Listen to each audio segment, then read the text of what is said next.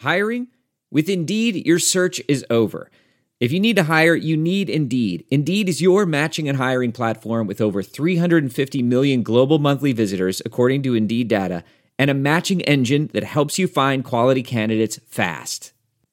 Ditch the busy work. Use Indeed for scheduling, screening, and messaging so you can connect with candidates faster. Listeners of this show will get a $75 sponsored job credit to get your jobs more visibility at Indeed.com/match.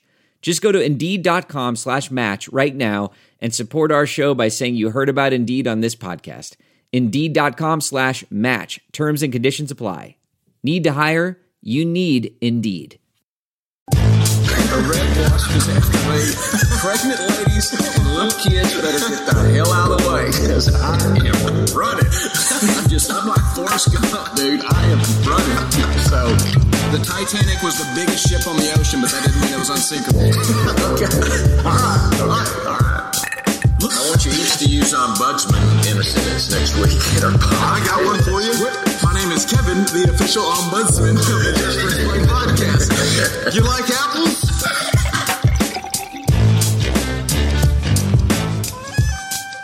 Alrighty, here we are back again. Welcome into another edition of the Just Press Play pod. We got the normal crew around. What's up, Pops and L? What up? Not too much. What's up? You know, just another day. It's another day where is there tampering going on in the NBA? And the question is yes. The question is how much? Yeah.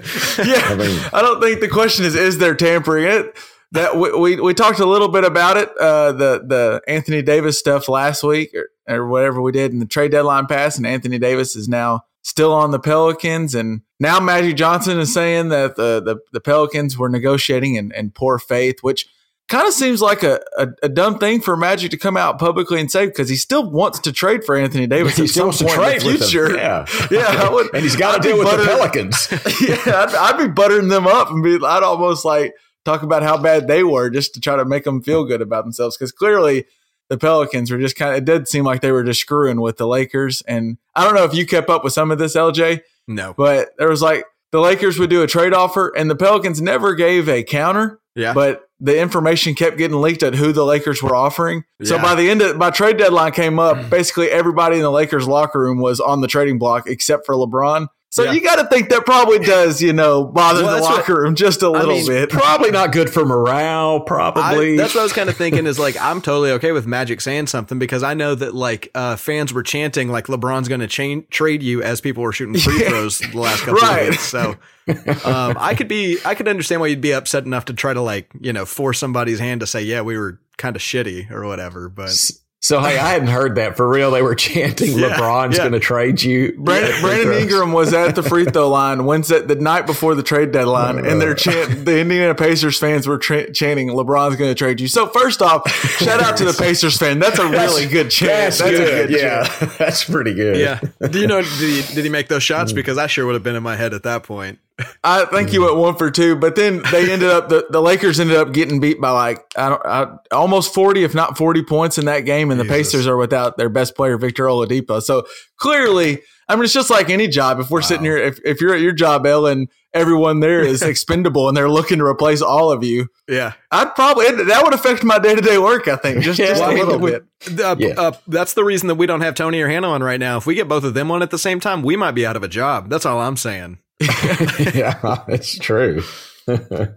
But so now the Anthony Davis saga goes on. And now the funny thing is, to me, and we won't spend too much time because we're going to have a little more deep, in-depth NBA pod maybe next week. But now the Pelicans were thinking, and we talked about this, they would rest Anthony Davis because a hurt Anthony Davis does nothing for them. His trade value plummets. Yeah.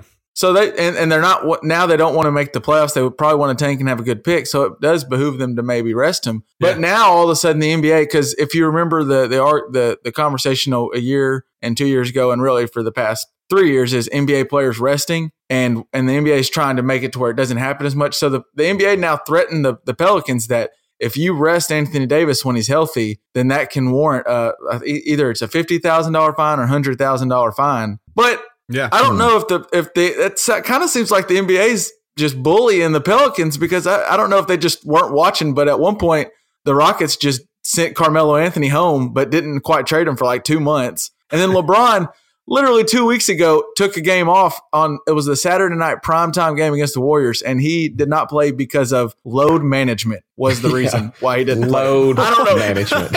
I think I'm going to call in my boss tomorrow and be like, yeah, I need the day off for load management. It's just that sounds like something like a VP of Petroleum Ops takes care of, not a doctor, right? Yeah, it's like, Friday, I'm not going to be able to come in on Friday because it's load management this week. It's just been tough. So good Lord. Yeah. But it's almost embarrassing to me that the NBA is going to go to the Pelicans, who really have been screwed by their 25-year-old star player who's under contract for a year and a half, is trying to force his way out before his contract's up. And now the NBA is like, well, we don't really care if LeBron takes the night off because he's LeBron and we don't want to ruffle their feathers, but you're the Pelicans, so we can bully you. I feel like I was kind of screwed around for the NBA to do. You got to have two eyebrows to sit out a game. Low.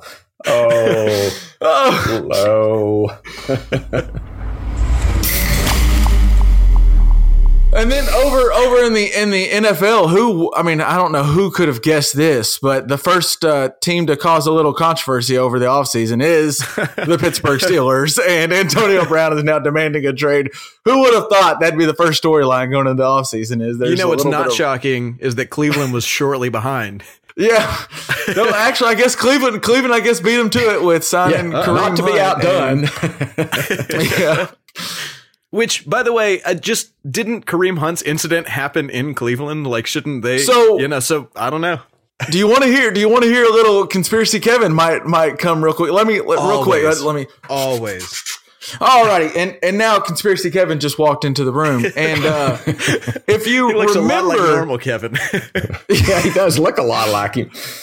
If you remember, yes, LJ, that happened at a Cleveland hotel, and some people may have I don't know where that information came from. All of a sudden, it happened a while back ago, but all of a sudden TMZ got a hold of this clip. What if? Did the Cleveland Browns have connections in Cleveland? Did they find a way to get a hold of this clip, leak it out to TMZ? Then he gets Kareem Hunt cut, and then who's right there quick to pick him up and sign him to a contract? The Cleveland Browns. I'm just saying. And Jack Dorsey was the guy that drafted him back in the day. I was going to say, Dorsey has a connection with him.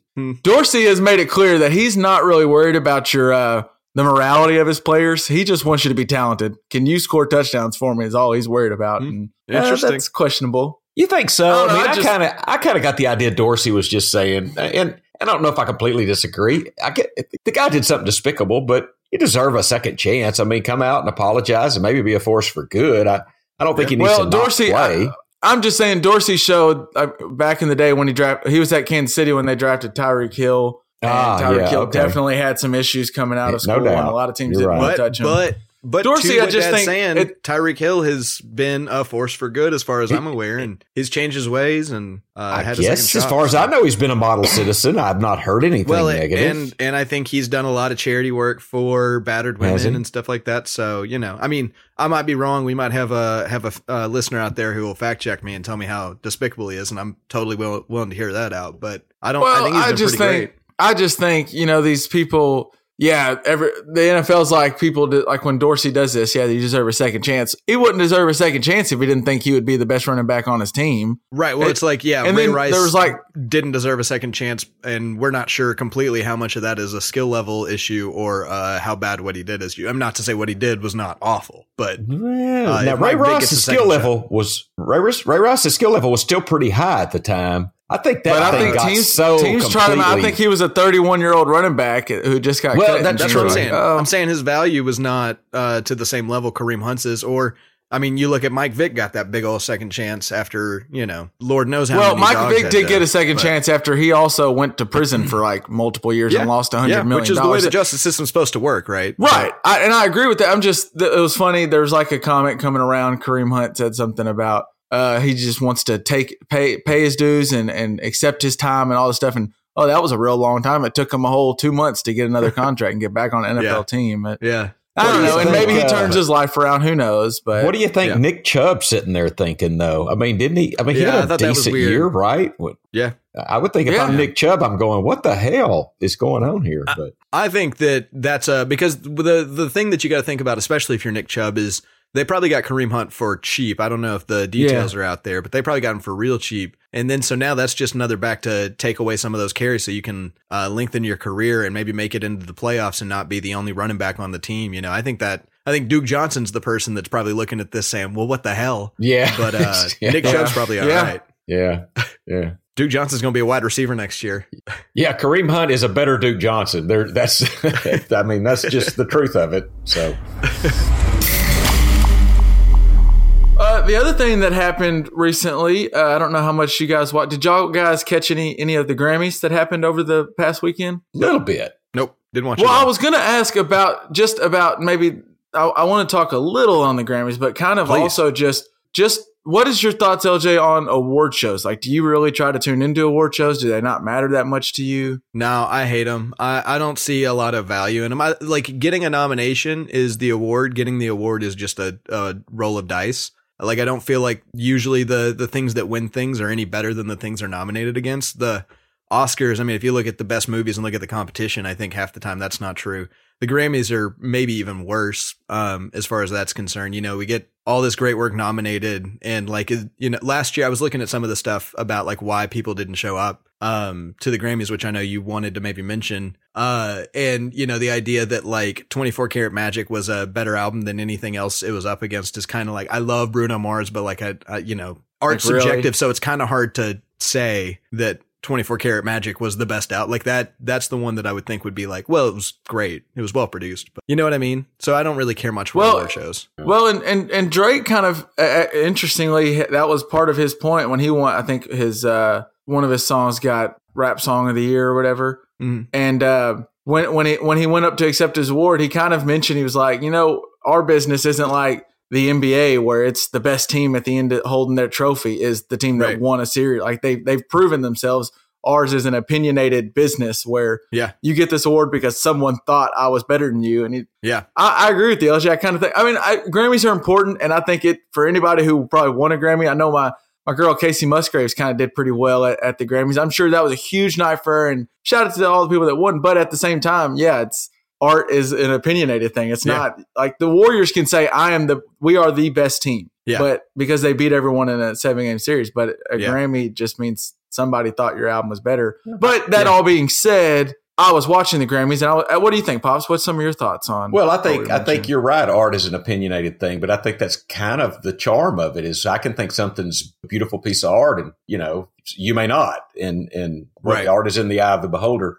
You know, I think we talked a little bit about it, Kev. I like them in the sense that they're like football games where you're not just tied to the TV. You can't miss a word. You know, you can have a conversation and watch the Grammys. Yeah. You can comment. Well, it's not like when you throw on an episode of Game of Thrones or Sopranos where you have 58 minutes where y'all are quiet watching. But also, I was impressed with, and I didn't watch it all because we quit and watched True Detective, but that sounded more interesting.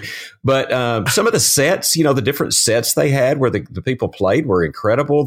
And Kevin, you brought her name up. I didn't know that the one that did the Pussy Pants or Janelle whatever. Monáe. Yeah, I don't know. Janelle Monáe is my girl. She's good. Yeah, I didn't know her really before, but she's on my map now. She's on my list. Yeah, I haven't seen she it. Was interesting. I mean, it was kind of a Princey sound. You know, it had a Prince sound. Very Prince. Very cool little sound. I liked her. I like the sets. I mean, I like to see who won. Casey Musgraves, it made me. So today I get to work and on Spotify, I'm going to pull up and listen to the latest Casey Musgraves album. And I got so busy, I didn't get to listen to any of it. But so she's on my radar now to listen to. And especially because she may be my future daughter-in-law, according to Kevin. So. Well, I think she's either got a husband or boyfriend. But if the chance ever opens up, if that goes south, you're in line. Huh? Okay.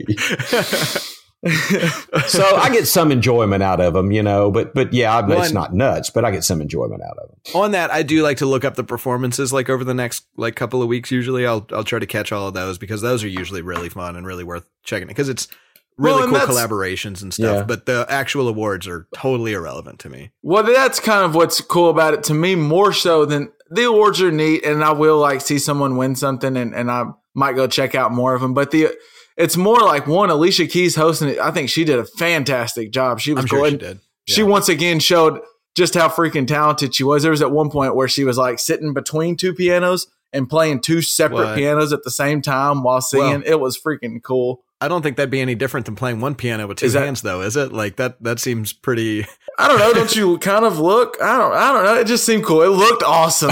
And then Fair enough. and she was funny. And then there was they had a little moment where her and Jennifer Lopez and Michelle Obama, and there was another girl that came out with them, and I'm blanking, but they had like a little. It was a thing about women, and it was just a cool thing. And then the performances were really good. They did the. Did you see, Dad, the Dolly Parton tribute? Yeah, I they did. I did see that. with Casey Musgraves and Katy Perry were out there, and that was really cool little performance. And then Miley Cyrus came out. I think that's her goddaughter or something. There's somehow Oh, really? some family thing with them. Yeah, Okay. and she came out and sang Jolene with her. That was cool. Mhm. Oh yeah. Have you Yeah, ever? Dolly Parton. I don't know how old Dolly Parton is, but she still could sing. Shoot, She was Dolly good. Parton's in her 70s for sure, and Yeah, she'll never lose it. She'll keep singing until she's gone. she's gonna be like Betty White. Just Guaranteed. keep on going. Yeah. Yeah. Have you heard? And I've heard about it, but I heard more. She was winning like the Music Cares Person of the Year award because of that Dolly Parton book program. Have y'all heard about that? Just No, to no, shed no. some light on. Mm-mm. She does this cool ass thing where she sends like tons of books to young children throughout the country. It's some crazy number. Let me try to look it up real quick. But it's like this thing that she puts on, and she doesn't make any money off of it, and just gives a bunch of books to elementary schools. The Imagination Library, and you can look her up at imaginationlibrary.com and donate to it. But I want to know how many books it was. At one point, I read like she had given over 100,000 books or 1 million books, and it just is to kids reading and stuff. And Wow. that's something that's kind of Fantastic. dying is reading. We don't read enough as it is, so it's cool to see someone who's a music legend like that and putting some of her platform to a cool Yeah. good note. She truly is a Dolly's music legend. Dolly's a good lady for sure. Yeah, no doubt. Absolute legend. Love her. I'm sorry I didn't But listen it- to her for so many years. Yeah. I mean, that was a huge But mistake. kind of to Dad's point, kind of, and the Oscars is similar. That's another award show. Those are the two I kind of, if I'm going to pay attention to, it's probably the Grammys and Oscars. I don't pay attention to all of them, but they will at times, even if you don't agree with who won. Like I didn't watch Moonlight until that won Best Picture, and then I was like, oh, let me check it. Same with La La Land. I like to look at the nominees, and I know. Shout out Tammy knows, and she does this. So I feel like once a year I go back to the house and Liff and Tammy pick out a movie that's nominated that none of us we haven't seen Yeah. yet. Oh yeah, I love the nominations. I just don't care about the winners. Is all. Mm. You just don't value the winner as much Yeah. necessarily. Yeah, the nomination list, like that's one of my favorite things is go to best foreign films for the Oscars. It doesn't matter who wins, but like it's a list of 5 movies you would have never heard of otherwise that are all fantastic. So Yeah. it's a great list. Well, I want to add, speaking of you don't care who wins, I have to say, LJ, we watched The Shape of Water about 2 weeks ago. I just watched it too. By the way, Didn't care much for it at all. What did I miss? Because I know you said he is a really good director, or I guess he's a director. Guillermo del Toro's a genius, and he's got a new set of horror shows coming out or something like that I'm really excited about. But yeah, I was also very underwhelmed by it. I basically saw the twist at the end. Spoiler alert! I guess there's a twist. But I saw that like right at the beginning, like in the first 30 minutes of the movie, I knew exactly how it was going to end. And so I was like, so how is he, the genius, going to like throw me off my, kilter? And it was just like, oh, he didn't. Okay, cool. That's fine. It was So, okay. Yeah. I wasn't as in love with it, but it was still beautiful. And it was like, I mean, the sound design was amazing, but that doesn't make a good movie. That makes a good CD. So, Well, isn't that part of what won it was I felt like the artsy group. I mean, Yeah. it was just cinematically how it was very well done. I haven't seen Yeah. it, and I Well, don't and- really have a ton of desire to, but just like all of it together, the music, the score, and then the cinematic and the visual beauty of it. effects. And there's this one scene that like, in the context, it's strange, but if you just look at it as like visual imagery where they they flood a room. I don't want to say much more than that, but like just visually, it's just striking and the music is great. Like it's just a really cool scene. But then in the context of the story, it's like, yeah, but they flooded a what am I room. watching? You're like, what? They flooded a room. Oh, you can't do that. It's whatever. But you know, I think that's the kind of movie it's not a Warhol painting of a can. It's like a Pollock painting. You know what I mean? I don't know if that's a great example, but that's kind of how I felt about it. So while we're talking about movies, one that I know Pops just watched because we just watched it this past weekend, but Bohemian Rhapsody was pretty dang good. Yeah, and I didn't realize Queen was, I mean, when they started playing all the different songs that Queen's done, I was like, man, I just didn't realize how many hits but not just hits, but like songs that everyone knows. Everyone knows. Yes. Yeah. I just didn't realize that by Queen. I mean, I know Queen's a big name, but just they did, I think, 8 different songs at one point where I'm just like, if you play that in any room, everybody's singing along to it and knows it. Right. That Queen was a big deal. That struck me too, Kevin. How many people would know by heart? You're right. That's a good pull. Oh man, I've loved Queen. For a long time. Like, yeah, they're fantastic. Yeah. Yeah, I mean, there was the type of songs that if someone pulled them up on karaoke, all of a sudden the whole room is singing along to it. And I just didn't realize Queen was that big, and they were. Man. The movie was really well done. It was cool. It's definitely worth the watch for anyone out there that hasn't seen it yet. I'll check it out. Want to throw that out there. Agreed.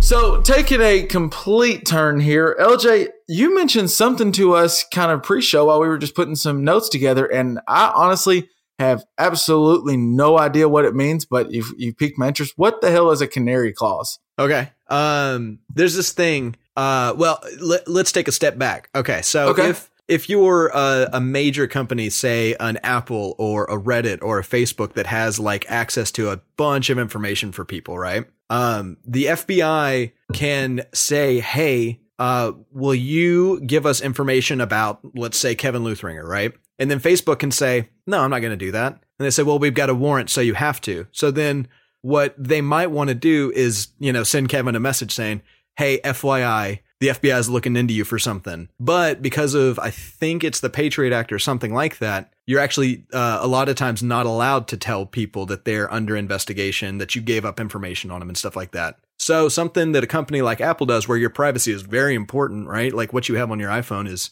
a pretty big deal. What they'll do is they'll have like in their end of year tech reports, they'll have this little thing at the bottom that says we have not served any warrants for full searches on people or anything like that. And then so if you keep watching this month to month to month, and then one day this little warning disappears, then they call that a warrant canary or a canary clause. They let you know that, hey, your information might not be as safe as it was. We can't tell you who it is or, whatever. But, Apple has had this and then they had it for like 2 years and then it disappeared one day. And so that meant, the FBI has access to some people's stuff at least, which is really neat. That's interesting because that's like something we actually, it's funny this morning we talked about it at work.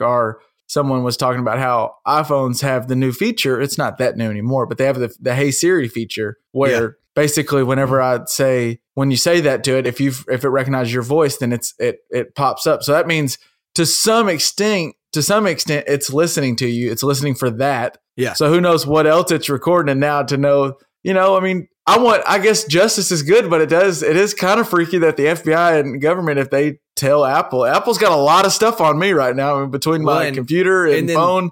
They know if you ask Apple about Kevin, they got the down low on me. Well, and the other thing is that Apple can't say, by the way, we served a warrant for Kevin. Like they have to keep it a secret no matter what happens with this investigation. But so at least that way you'll know that like if you're worried about the government getting a hold of your stuff for whatever reason, then, that's at least a warning to say, hey, move your stuff to somewhere else or they've already got it. But, it's a totally interesting concept of how to tattle on the government without breaking the rules. Right. Because essentially they're telling you something by omission is what they're doing. Right. Yeah. Well, and do you know where the name comes from? Have you guys ever heard of a canary in a coal mine? Canary mine.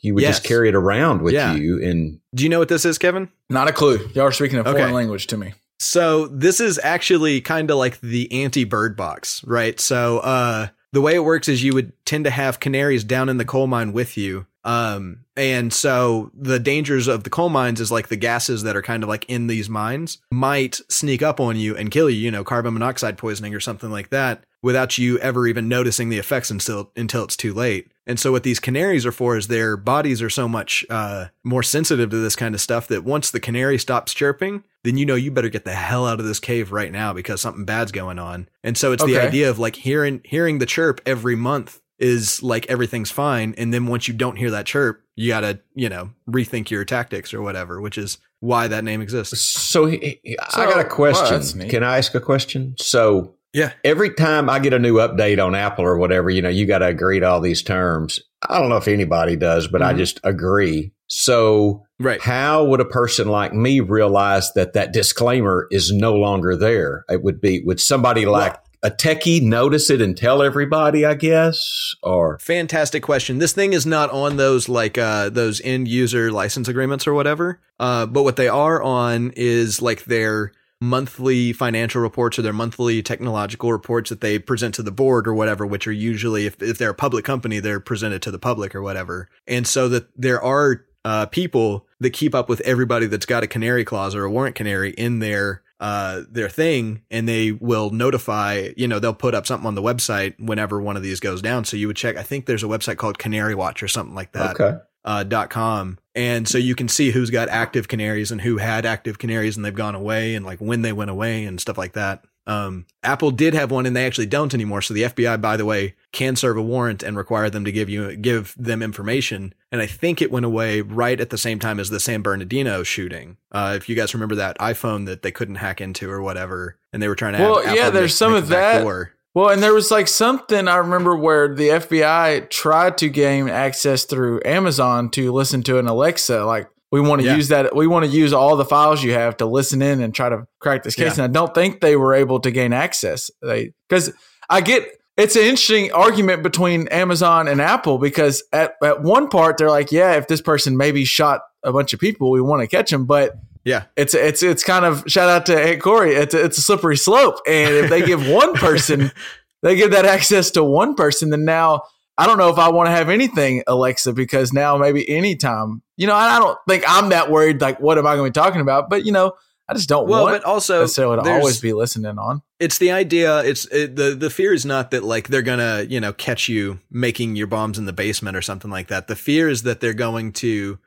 hear you say enough things that they don't like, that if they want to just, put this information out there, it could ruin your life. Or, enough circumstantial evidence has definitely swayed juries over the course of American history, even though that technically, the person was innocent or whatever crime they were accused of. But just a mountain of evidence, which every word you've ever said in your kitchen is a mountain of evidence. You could probably, take something out of context and make someone look pretty bad. I wonder, could it be like, they're really not supposed to pull you over right on the street without some cause, right? I mean, they can't just. Right. So it seems like if say you were in a hotel in Las Vegas and you shot windows out and shot at a crowd, then I would think, okay, you can go listen to that guy's Alexa. I mean, there's probable cause there. Well, I think there's a difference between like when they know that this guy is the guy that did it versus they're trying to hunt for who did it or something like that. And then the other thing is like the idea of like the big thing with the San Bernardino iPhones is if, this guy encrypted his stuff with his iPhone or whatever. And so that meant that Apple could unlock the phone if they wanted to, but they didn't think that was a good precedent to set. And then the other thing is they could then send like a key to the FBI, but then the FBI could then unlock every single encrypted iPhone forever and ever. And so just because it does make sense in this one case to do it, you got to think about the precedents you're setting for investigating everybody for everything all the time. Well, and isn't the big, like the kind of the scary thought is, so all these companies, like whether it be Apple or Google or Facebook, all these different companies have so much data on you individually. Yeah. What happens when the wrong person is ahead of that and starts selling that data? Oh, and yeah. starts That's definitely releasing. Because I'm just thinking like, so for someone with health, like a health insurance company would maybe want to have the access to what I talk about. And maybe that before they sell me health insurance, they want to know, all of a sudden Kevin's been mentioning, he's been having heart problems or having cancer. And now my price goes way up, or maybe they don't even offer it to me because they're worried about me. I just think that's where you get nervous and we've seen some of it with Zuckerberg and how maybe, I don't know how good of a human being he is, but you just, there's or how much of a these human companies, being he is, but yeah, he's a robot, but all these companies have so much data on you. And it's great. I think at one point it's great because it serves you and makes them able to serve you the best way. But at the same time, what happens if they start selling it to people and start, I don't know. There's just a lot of stuff they know about me and you. And according to news over the past like couple of months, I mean, Facebook does sell your data to Netflix. Like, it's absurd the amount of information that allegedly Netflix was given about our Facebook accounts. Like, Netflix was allowed to read our private messages that we've sent to each other, not on our walls or anything like that. Like, that's a huge problem, like, just in concept, because who knows what they're doing with that data, and who knows who else has got a big enough pocketbook to buy all of my direct messages to people. Like, and I know we've talked about it before. It's kind of neat, but it's also kind of scary. Netflix, usually when they say, like, they'll send me a little notification because I have the app on my phone too, and it'll say, have you checked out? And it's usually like something I would be totally into. And I'm like, this weekend I'm going to check out the Ted Bundy documentary. And they know exactly what gets me intrigued. And every time they catch on. So part of it's like, oh, that's cool, they alerted me. But also part of it's like, damn, they got me like hook, line, and sinker.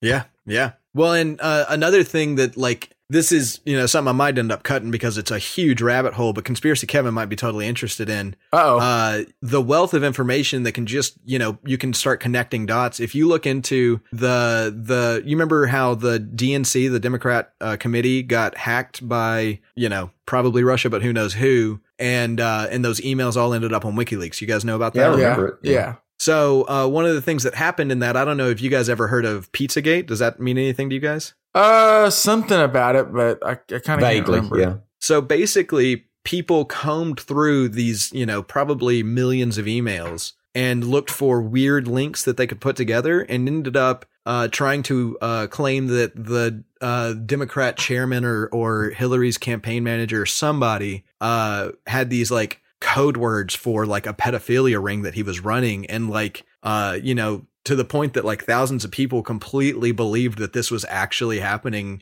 Even to the point that this one guy went to the pizza place that they allegedly have this pedophile ring with a gun, and like, he didn't actually shoot anybody, but like, it got pretty close and really tense. Just enough information can start swaying thousands of people to where they're just 100% sure that you're an awful person just because you were talking about making pasta and you used the wrong verb. And so people think, well, he must be saying something else or something like, you know what I mean? Like, the idea of being taken out of context is horrifying with every single word that you've ever said. Like, yeah. So Warrant Canaries help out with that, I guess, to bring it back. Interesting subject. So on to another interesting subject that I found over the past week or so. And I almost brought it up last Sunday, but when we were recording last, I forget which day it was, but we ended up having enough and I didn't bring it up. But did y'all hear about this weird thing where apparently customers of a Canadian cryptocurrency exchange may not be able to access like millions of dollars? I did hear about this on like a podcast or something a little bit. Yeah. Well, so I will go ahead and be right up there with, I don't have a clue. I never got into cryptocurrency and really never wanted to get into it because it just sounded too smart for me. I thought this just sounds like a way for me to lose a lot of money. But apparently this Quadriga is the company, Quadriga CX, and the founder passed away apparently like in December, unexpectedly due to Crohn's disease. I think he was like traveling to India and he passed away, but it wasn't made public. The wife didn't make it public till a month later. She announced on the website that he's passed away. And oh, by the way, he's the only one that had the access to over like $250 million worth of cryptocurrencies that were in cold wallets or something, what he's saying, Dad, you look a little perplexed, but what she's saying is like he had a laptop and she now has this laptop, but it's locked with passwords and that nobody can get into it. And he's the only one that had the passwords now that he's passed away. Yeah. So they've even had like security experts try to hack into it and no one can hack into it. It's just locked away. So now these people, like some of these people put money in this and we're going to just retire with that. Like I was reading one guy was talking about how he was going to, I forget why you would do it, but he was going to move to Canada. And the best way he thought to do it was he was going to put all his money into this cryptocurrency and then it would still be accessible because it's like a bank or something, I guess. But now he can't touch that money and there's no way for them to give it. And so now they're going to court and they're filing for a creditor protection. So now, like me or you, if we had money in it, we can't go sue them because it's not their fault they can't give us the money because it was a guy passing away. I want to take a TO. Wouldn't this be like searching the phones in the incident in California? I mean, you can unlock it. Somebody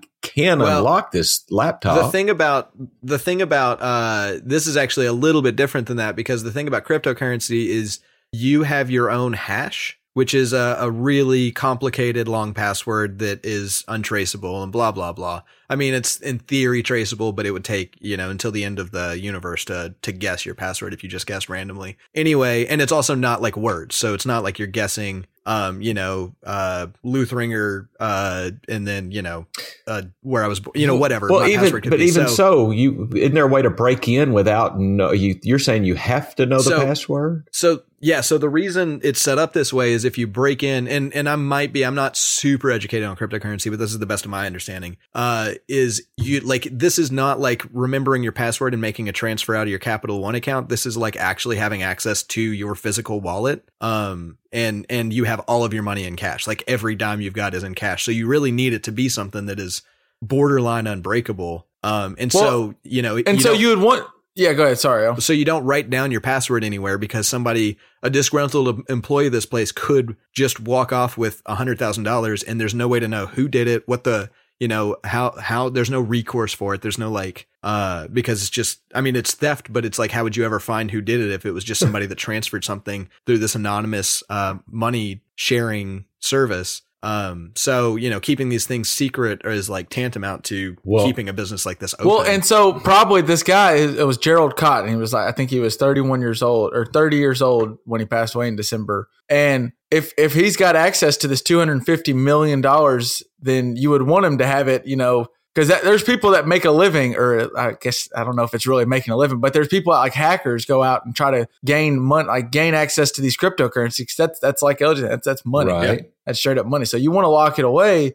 But the interesting thing to me is apparently, so this Cotton held. They're claiming that he held the access to $250 million in cold wallets. And I know I've said that a couple of times. So I looked up because I didn't know what that meant. And apparently a cold wallet is where cryptocurrency is stored when it's not being actively traded. There's hot wallets and cold wallets. And if you're just storing that money, you're not trying to trade it, you put it in a cold wallet because then it's harder for people to hack. It's like a savings account versus a checking account, except for, not like with interest. It's just like a different functionality of like what you can pull out easily and stuff like that. So this analytics firm, it's called Elementus, and others have been analyzing different blockchains for evidence of whether these cold wallets, where they're at. And they can't even find them. They said they've looked and there's no proof that there's even cold wallets that exist. And so they're saying Quadriga's story of this, their widower and this company's story doesn't match up to what they're saying.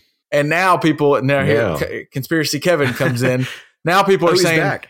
Is the guy, yeah, he's been coming in and out for this podcast, but is the guy that passed away actually even dead? Like some people are like, is this a Tupac thing where he stored the money and then this is a double whammy here. Yeah. Well, it's weird. He supposedly he unexpectedly passed away on a trip to Indiana or India. Yeah, that can never happen. But then they didn't tell anybody I want to get out in front of this. They didn't tell anybody until a month later, and all these people have tons of money put in there. It's just I could also understand a grieving widow who realizes that her husband lost $250 million might not want to just say, "Oh, by the way, just FYI, we've lost all of it." What I'm surprised about is that we don't have I want to say the original formula for Coke is written down on 2 sheets of paper, half the ingredients on one, half the ingredients on the other, kept in 2 safes that 2 different people have access to, just in case they ever lose it or something like that. I don't understand why there wasn't 2 guys that could have had access to half of this blockchain or half of this hash key or whatever that could have gotten into it. Like why it was all on one guy. Like that's weird to me. That seems like I tell you what, I want to tell you guys, if there's a password you need if I have to have a password and I've got to have it, it's written down somewhere. I'm just going to tell you. And if it's so super secret that I can't even write it down, you'll be able to figure it out because it can't be too complicated. Well, but that's the thing is like these passwords are like capital Z, lowercase f, 4421, and it goes on for 64 characters. Yeah, like, but I got to remember this in my head, LJ, is what I'm saying. So it can't be too no, nuts. I understand.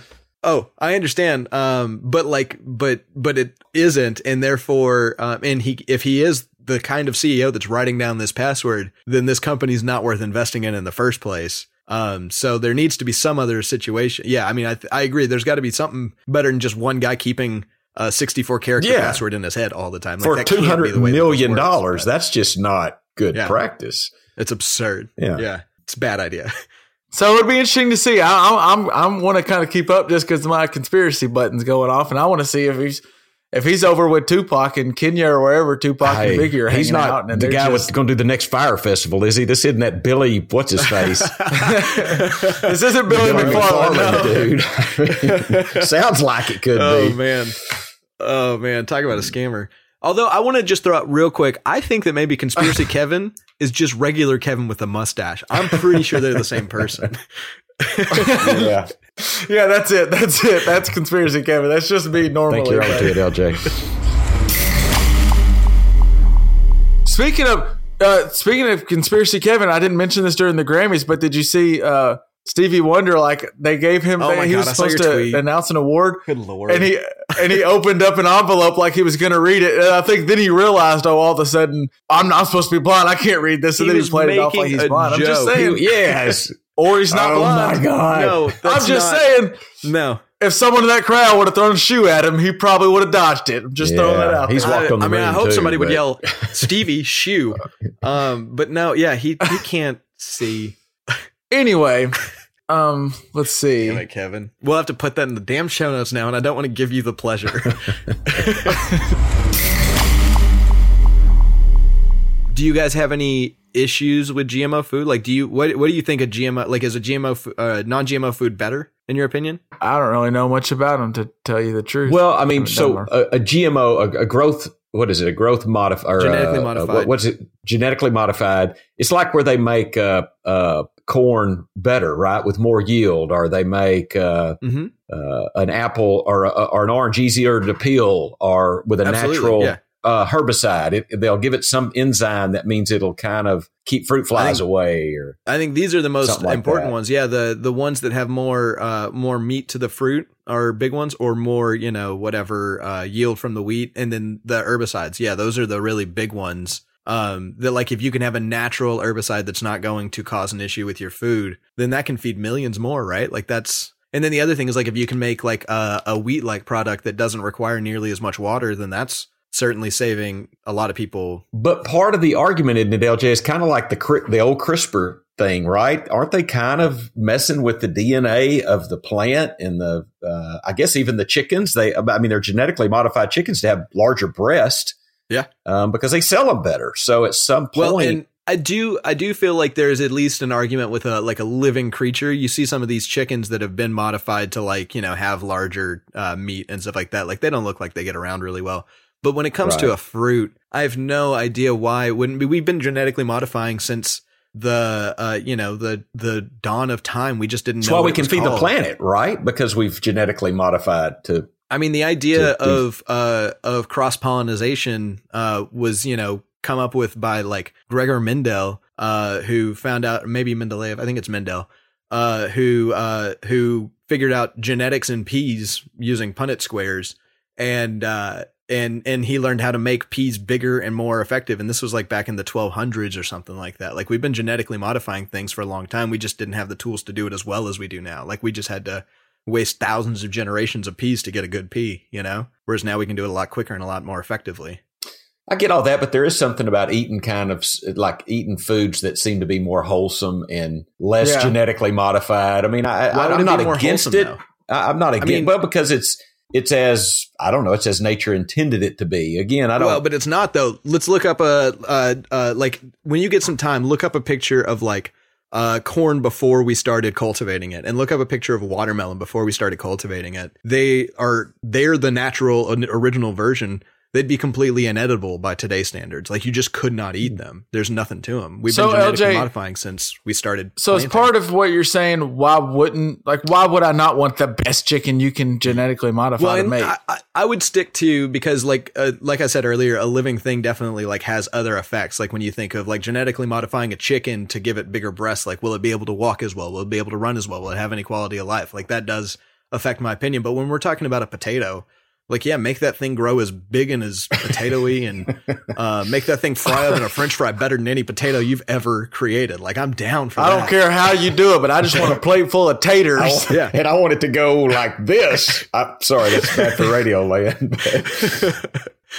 But you know what I'm saying? Like, make the biggest, juiciest tomatoes you can make. Like, why stop it at, we want to do it because what are they plugging? Like, what are they like? I don't know, because now I'm consuming that. So like, what are you now? Now I might want to know, what are you putting all into my food that now I'm consuming? Like, are you throwing steroids into chicken? Are you throwing, like, what all are we talking about? But I don't even know what genetic. He's on plants though more, and I'm kind of with you on plants. But I think one of the dangers I want to bring about is that, and maybe this is more in the organic field, but if they use certain kinds of herbicides to keep bugs away from corn, and then you ingest some of that insecticide or herbicide, now so maybe I'm saying that I would probably be more in tune, if I'm thinking correctly, to have organic vegetable than I might a non-GMO vegetable. I would say the thing that I know of as far as GMO goes, though, is like, you can potentially take the thing out of corn that the locusts are attracted to, or whatever corn predator you have. Instead of making that thing have an herbicide that, putting herbicides on crops can do, it can not only damage you, but it can damage the land, and it can damage all the wildlife around. Like, it can damage a lot. But if you can make corn that just doesn't smell all that good to the bugs that like to eat it, then, why the hell not? With no other, make a good argument. Notable effect. So maybe I would rather have something that's GMO than non-organic, I guess. Well, and if you can make it take less water, and you can take it to where it produces more yield, then, like, instead of having, you could then take your surplus and just donate it to people that don't have food. Like, it would, instead of, paying extra for people to have grown it from a seed that they haven't tampered with at all. Like, I just, as long as the tampering doesn't cause radioactivity, then I don't really see much of an issue. Well, yeah, it's true. I don't want to glow. I don't know, that'd be kind of cool, but hard to sleep. Be good for night golf. Yeah, there you go. If I glowed. Excuse me, let me just crack my arm. So,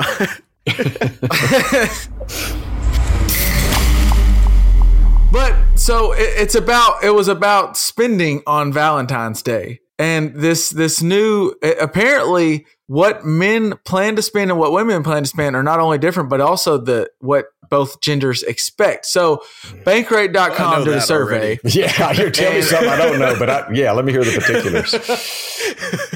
The survey, just on guess, just men on the survey, men plan to spend on average of blank on their partners for Valentine's Day. What do you think it is? $150. Oh, less than that. The survey found that men plan to spend $339 on their partners for Valentine's Day. Wow. While women said, erase that out of the podcast. I've never been a good LJ. I don't want Tammy to hear that. And then it says they found that women plan to spend significantly less, saying that they will expect to spend an average of $64 on their partner. What? But did that's not what people at a yacht club, or like, I don't understand where they got these. But what was weird is according to the survey, it's not what they plan to spend. It's what men and women expect their partner to spend on them. And it said that men expect their partner to spend around $211 on them, while women only expect their partners to spend $150 on them. Wow. These numbers just completely blow my mind, and it makes me feel sorry for any Valentine I was getting a gift for, because I've never even thought about spending $300 for Valentine's. I think I did that once. But and also it was I'm kind of big one. Yeah, maybe. And I'm kind of like LJ. I'm wondering what the survey I don't know how many men that are expecting. Like, what are you wanting for $211? Are you wanting some tickets to a play or a game or something? Think about this. This is pretty easy to do. So, you're going to get flowers. You get a nice bouquet of flowers. You're probably getting close to $100. You're getting close to $100. That's fair. Yeah. Now, let's go out to eat to a really nice restaurant. You're talking another $100 easily, maybe $125, depending on where you go. So now you're up at $225, $250, and then you let's get a necklace or some earrings or chocolates. Chocolates and some wine. You're getting close to that $300 mark, reasonably easy. Yeah, I guess you get there pretty quick, don't you? And if you're going out to a nice restaurant, you're probably not getting barefoot wine or something out of a box. Like you're probably getting something pretty. You're gonna nice. get something nice. Yeah. Yeah. So I can see that. Yeah, I don't know. I don't know many of my friends that spend anywhere near that much on Valentine's. But I also know that I work in a community of starving artists, so my experience is not exactly the same as the rest of the world's. But that's absurd to me that those numbers are that separated too. Like that, I don't know what that implies. That men spend too much and think too much about it, maybe, or I don't know. Well, I know what you could do if you're out there and you're looking for something to do for Valentine's. Maybe you haven't got your gifts last second. You're listening to this maybe on Valentine's Day. Yeah, what you can do, you might be in trouble. And you can spend that money, and you actually are going to look good. Just head over to TixSplits. They're the official ticket provider of the Just Press Play podcast. Okay, and unlike other ticket providers where you see all those the ticket pops up $89, and then you end up spending that $300 on all the different fees and all the bull crap. What you see is what you pay for over at TixSplits. And if you go in there and put the promo code armchair at checkout, then you'll receive 5% off your total ticket purchase. So hit up there. I mean, if you're a woman out here listening and you want to maybe your boyfriend or husband's a big Luka fan and you want to go to catch a Mavericks game, head over to TixSplits. Or maybe like me and Pops did. Or maybe you're looking for something to get your wife. If you haven't got your wife or girlfriend or anything, and you're listening to this on Valentine's morning, get busy. You're in trouble. It's too late. You can find tickets to a play or something at TixSplits. There's all kinds of stuff on there. They got everything. And if you put that promo code armchair into TixSplits.com, that's TIXBLITZ, then you will receive a little extra percent off your checkout. So because you can't spell romance without JPP. That is correct. Thank you, LJ. What I'm talking about. Just tying up some loose ends here as we get ready maybe to go out. We talked about this, LJ, before the Super Bowl on the prop bets, and one of them was whether what would end first, the Super Bowl or James Harden's 30-point scoring streak. Okay. Still today, James Harden still has not scored under 30 points in a game. And now one of them was the other night he was playing against the Mavericks, and at one point they were up plus more than 15, close to 20 with 45 seconds left, and he was still in the game, and he had 29 points, and he was kind of jacking up some shots because clearly he knew how many points he was going. The coach knew what he was doing, and he hit the three with 45 seconds left, and that put him at 32, and then they subbed him out. So my question was going to be to you guys. He started catching a lot of grief because he's stat chasing. But, I mean, do y'all have any problem with that? I mean, he's also chasing history. Sometimes you got to chase stats a little bit. Well, I mean, Pops, what do you think? Do you have any issue with him? Yeah. No, you go first, Dan. I don't particularly love it, but I don't have a problem with it either. I mean, you're right. It's historical. I don't particularly like it. That's just the truth, but I don't care. Why not? Why not? Because, I mean, I think it would be better to set that record in the flow of the game. It's like, I'm not one of those that Jason Witten's got a 6-game catch streak or a 30-game or whatever it is that we got to get him a pass if it hurts the offense. It's got to work with the offense. So, if they were up, what was the score in the game? They were up quite a bit, Kevin, did you say, against Dallas? They were up by 17 with 40 seconds left, or with less than 2 minutes left, and they kept him in. He was jacking up, and he got that three with 45 So I'm just telling you, here's how I feel about it. If that was me and my team is up, and I'm like, he's a good player, he's a leader in our locker room, and it seems important to him, and it brings notoriety to our team. And I'm like, Harden, go out there and get you another point, and let's get your ass on the bench. I'd be okay with it. Yeah. If the game's in any way in jeopardy or whatever, and probably they would all agree with this, even Harden, he's not going out there necessarily trying to hurt his team to get that 30th point. So, well, if you're the Rockets also, if the game's anywhere within reach, you probably are putting the ball in James Harden's hand and hoping he shoots anyway. That's what I'm thinking. Yeah, you're right. The only time he's going out of his way is when they ought to be benching him. Right? I guess so. I don't have any issue with that unless you're considering possibly an injury. Yeah. But I mean, his job is to score a lot of points every game. So, and when we look back, and if he ends up, it's funny now, I think he's third all time on the longest streak of 30-point games. He passed Kevin Durant and Michael Jordan were 3 and 4. And the two in front of him are Wilt Chamberlain at 1 and Wilt Chamberlain at 2 at like some incredible numbers. They're like, he went like 3 straight seasons of scoring 30 points or more in every single game. But I don't think when we look back at it like 3 years from now, we go, do you remember that stretch where James Harden had 33 straight games of 30 points or more or whatever? You're not going to go, but yeah, do you remember in game 21 when they're, yeah.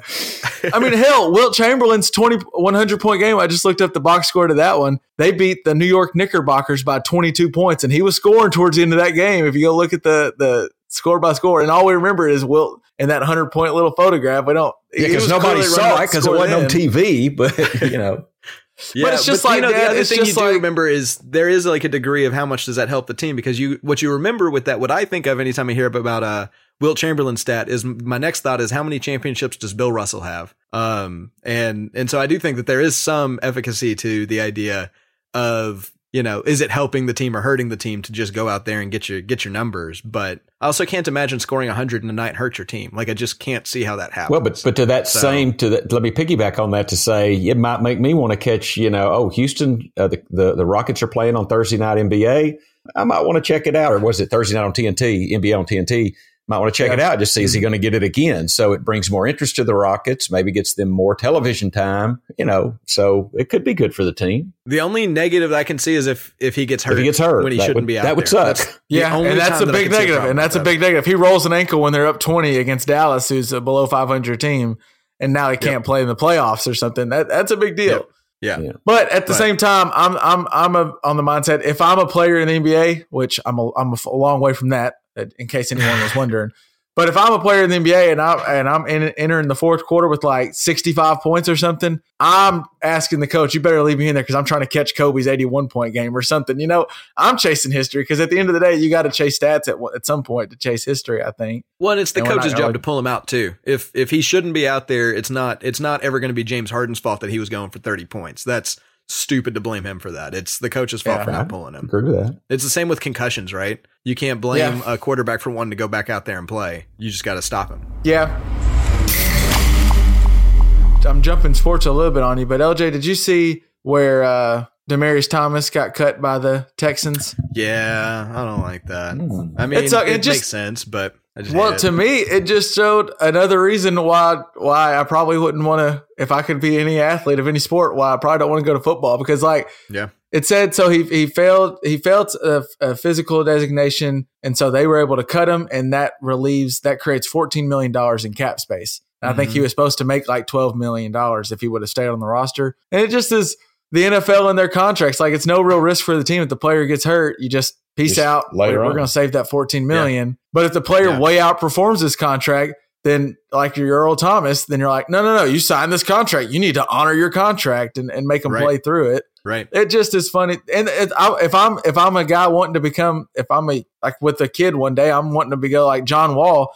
John Wall signed that big $200 million deal, and now he apparently ruptured his Achilles in his own home, falling down or something. It doesn't matter. That money's still all guaranteed. He's still going to make $30 million this year and not touch the court. And the NFL is just, what have you done? What can you do for me right now? Well, if you can't do anything, then Kevin. So with that in mind, what do you think about Kyler Murray? Exactly. Kyler Murray just chose football over baseball. And from what I've read, it's because he could be like a late first rounder and still get more guaranteed money than he can in the major leagues. To me, I think the difference in that one, the difference in that one to me is Kyler Murray plays quarterback. If I'm Kyler Murray and I play receiver or defensive back or running back, I'm probably choosing baseball. But quarterback is just different. They protect you. They protect you at quarterback. Plus, the money quarterbacks make is just, as we've talked about, you can be – Kirk Cousins isn't one of the 5 best quarterbacks in the league, and he's making $88 million all fully guaranteed. Yeah. So, Blake Bortles made $20 million this past year and couldn't even finish out the season. So, I agree with you totally. Like, being a quarterback means that he doesn't like to get more money than that. He's got to be like A-Rob contract level. You know, he's got to be making that like top percentage of the league as an outfielder, which is hard to do compared to is a quarterback, which is already the highest paid position. And also, he's just got to be in the top 10 to make more than he probably ever made. Fair point. And piggybacking on that a little bit, if he is a first round pick, I don't know where he gets taken in the first round, but if he's a first round pick, then if you take a quarterback in the first round, that guy is going to he's going to start at some point. You can't bench a guy that you take in the first round. Like, fans are just going to want to see him. Whereas the A's, if he gets drafted, he got drafted in the first round, but he's going to have to go play AA ball where they're riding around. If you've heard about AA ball, they're riding around on buses, they're staying at cheap hotels. I mean, it's not near as glamorous as being the quarterback of one of 32 teams in the NFL. And maybe he flames out after 4 years and he can probably still try to kick the tires on baseball if he doesn't get hurt. He can. So, yeah, very true. Very true. So it doesn't, I think LJ was on this, I think, before the year. And I think if you're the A's, you probably don't necessarily regret drafting because when they draft him, they're saying, well, if he does go out and win Heisman as good as he wants to be a quarterback, he probably does choose quarterback over this. But if he would have come out and flailed out, I think LJ was on this way ahead of time, and he was like, if he's going pro in football, and he's going to go play quarterback because it's a thing that's crazy though position. Is this dude might be the most powerful college athlete in sports right now, because what he can do is if, say, the Broncos say we're thinking about drafting you, can be like, I might play baseball then. You know, like if he doesn't like a situation, he can just say, not going to do it. So he has all of the cards. Well. Like if Arizona, I don't know, Arizona has number one over. It's interesting with Arizona. Cliff Kingsbury last fall said he loved Kyler Murray, and if Kyler Murray was in the NFL draft, he'd take him number one overall. Now Cliff Kingsbury's at Arizona with the number one overall pick and a former first round quarterback that he took just last year. He didn't take him. Yeah. So it's interesting to see what'll happen there. But yeah, if you're Kyler Murray, just like old Eli Manning did way back in the day and didn't want to go to San Diego, except for Kyler Murray as he can just say, no, I'll go play baseball. I got guaranteed money to go play baseball for the A's. And shout out to Granddaddy. I know how much you loved John Elway. So, for that, I was going to say there was another guy in the Denver Broncos quarterback room. Yeah, the same thing. So I don't have any problem with that. If a player can try to decide where they end up, I say go for it. Like, why put yourself in a crappy situation for 3, maybe 4 years?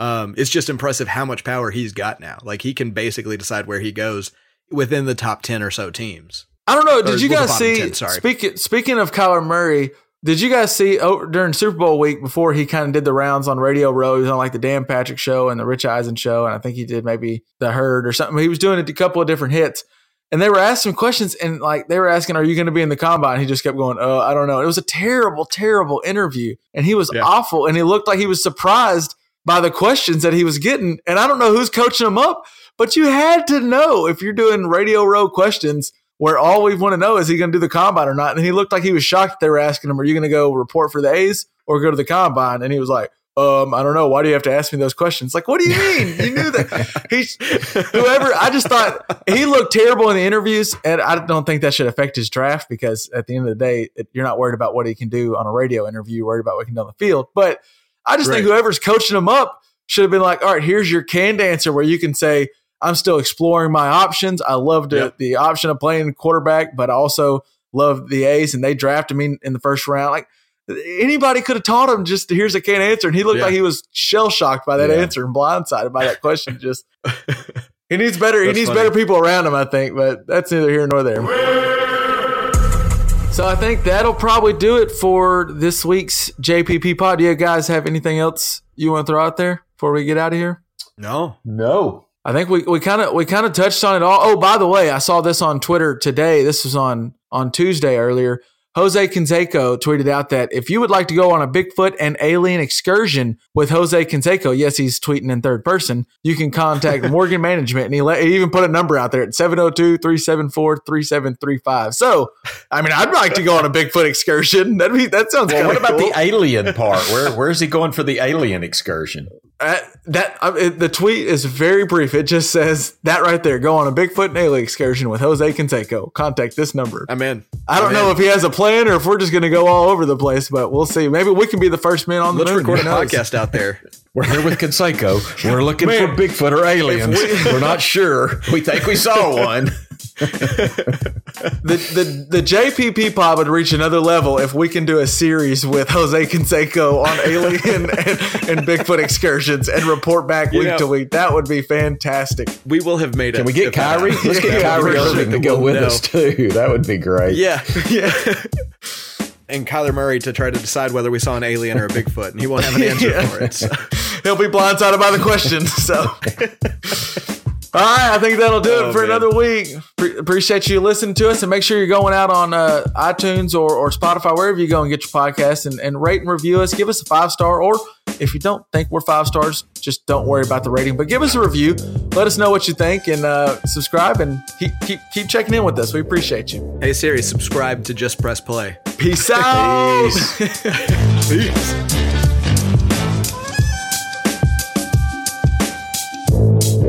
Did y'all see the guy?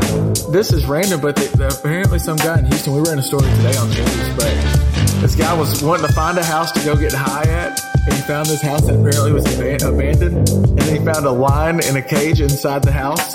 Or no, not a lion, a tiger, like a real live tiger. When he found it? And so he called the cops.